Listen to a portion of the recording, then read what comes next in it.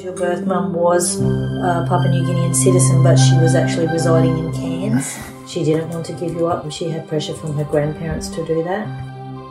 Welcome to Led by a Heartstring. My name is Jonah, and thanks for joining me on this journey that very few people will experience in their lifetime.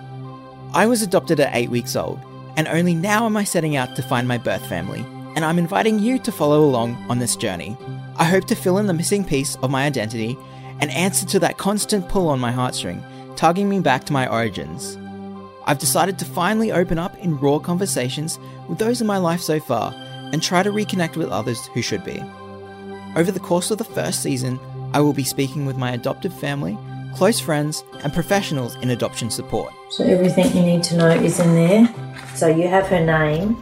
There's parts of her letters that are cut out because it was a privacy thing. The department cut out her last name. This is it. This is the first puzzle piece, I guess you could say. From this, I hope you'll gain first-hand insight on the adoption experience in Australia, issues surrounding the adoption process, and personal challenges faced by adoptees. So, subscribe and stick around, and find us on social media by searching for Led by a Heartstring for updates as they come.